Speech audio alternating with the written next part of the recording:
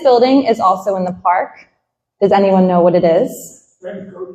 Good. Ooh, we have a winner, the Penn-Coates Memorial Building. And it first served as a police outpost and a comfort station. And here's how it got started. So a group of townspeople felt that the small shanty used by patrolman Charles Carr wasn't adequate enough. So Penn Common Community Association was formed to fund it and build a new police station and a rest area for the public. So they raised $20,000, which is a lot of money, and they built it and furnished the structure through their public fundraising.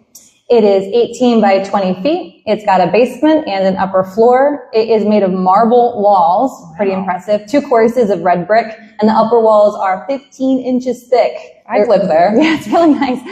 The roof originally was made out of slate. It is not there anymore.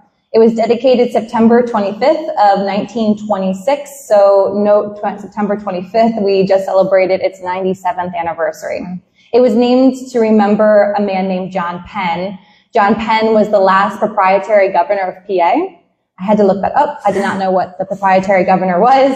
That is someone who was appointed by the King of England back before we were a commonwealth and it was still a colony. The Coates in the Penn-Coates Memorial is to remember his agent. His agent's name was John Coates. The Penn-Coates building has deteriorated to the extent that it would take $173,000 to fix it. And any friend of Penn Park would see Penn-Coates as something that must be dealt with. So you can't bring back the park if a prominent structure in the center is crumbling and it has a roof and a floor that's crumbling. So a possible use, if restored, it could be a small museum documenting the park's long history. Yeah. So it could be used as something that would, you know, be useful, help teach the history of the park.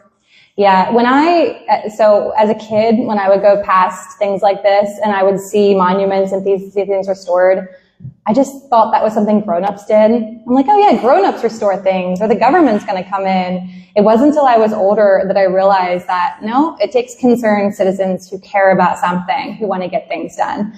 And that is, I think, a treasure that we have in York. We have a lot of grassroots efforts here that is happening. And so if anyone would like to tackle this, the Eagle Scout project? Oh my gosh, yes, that would be great.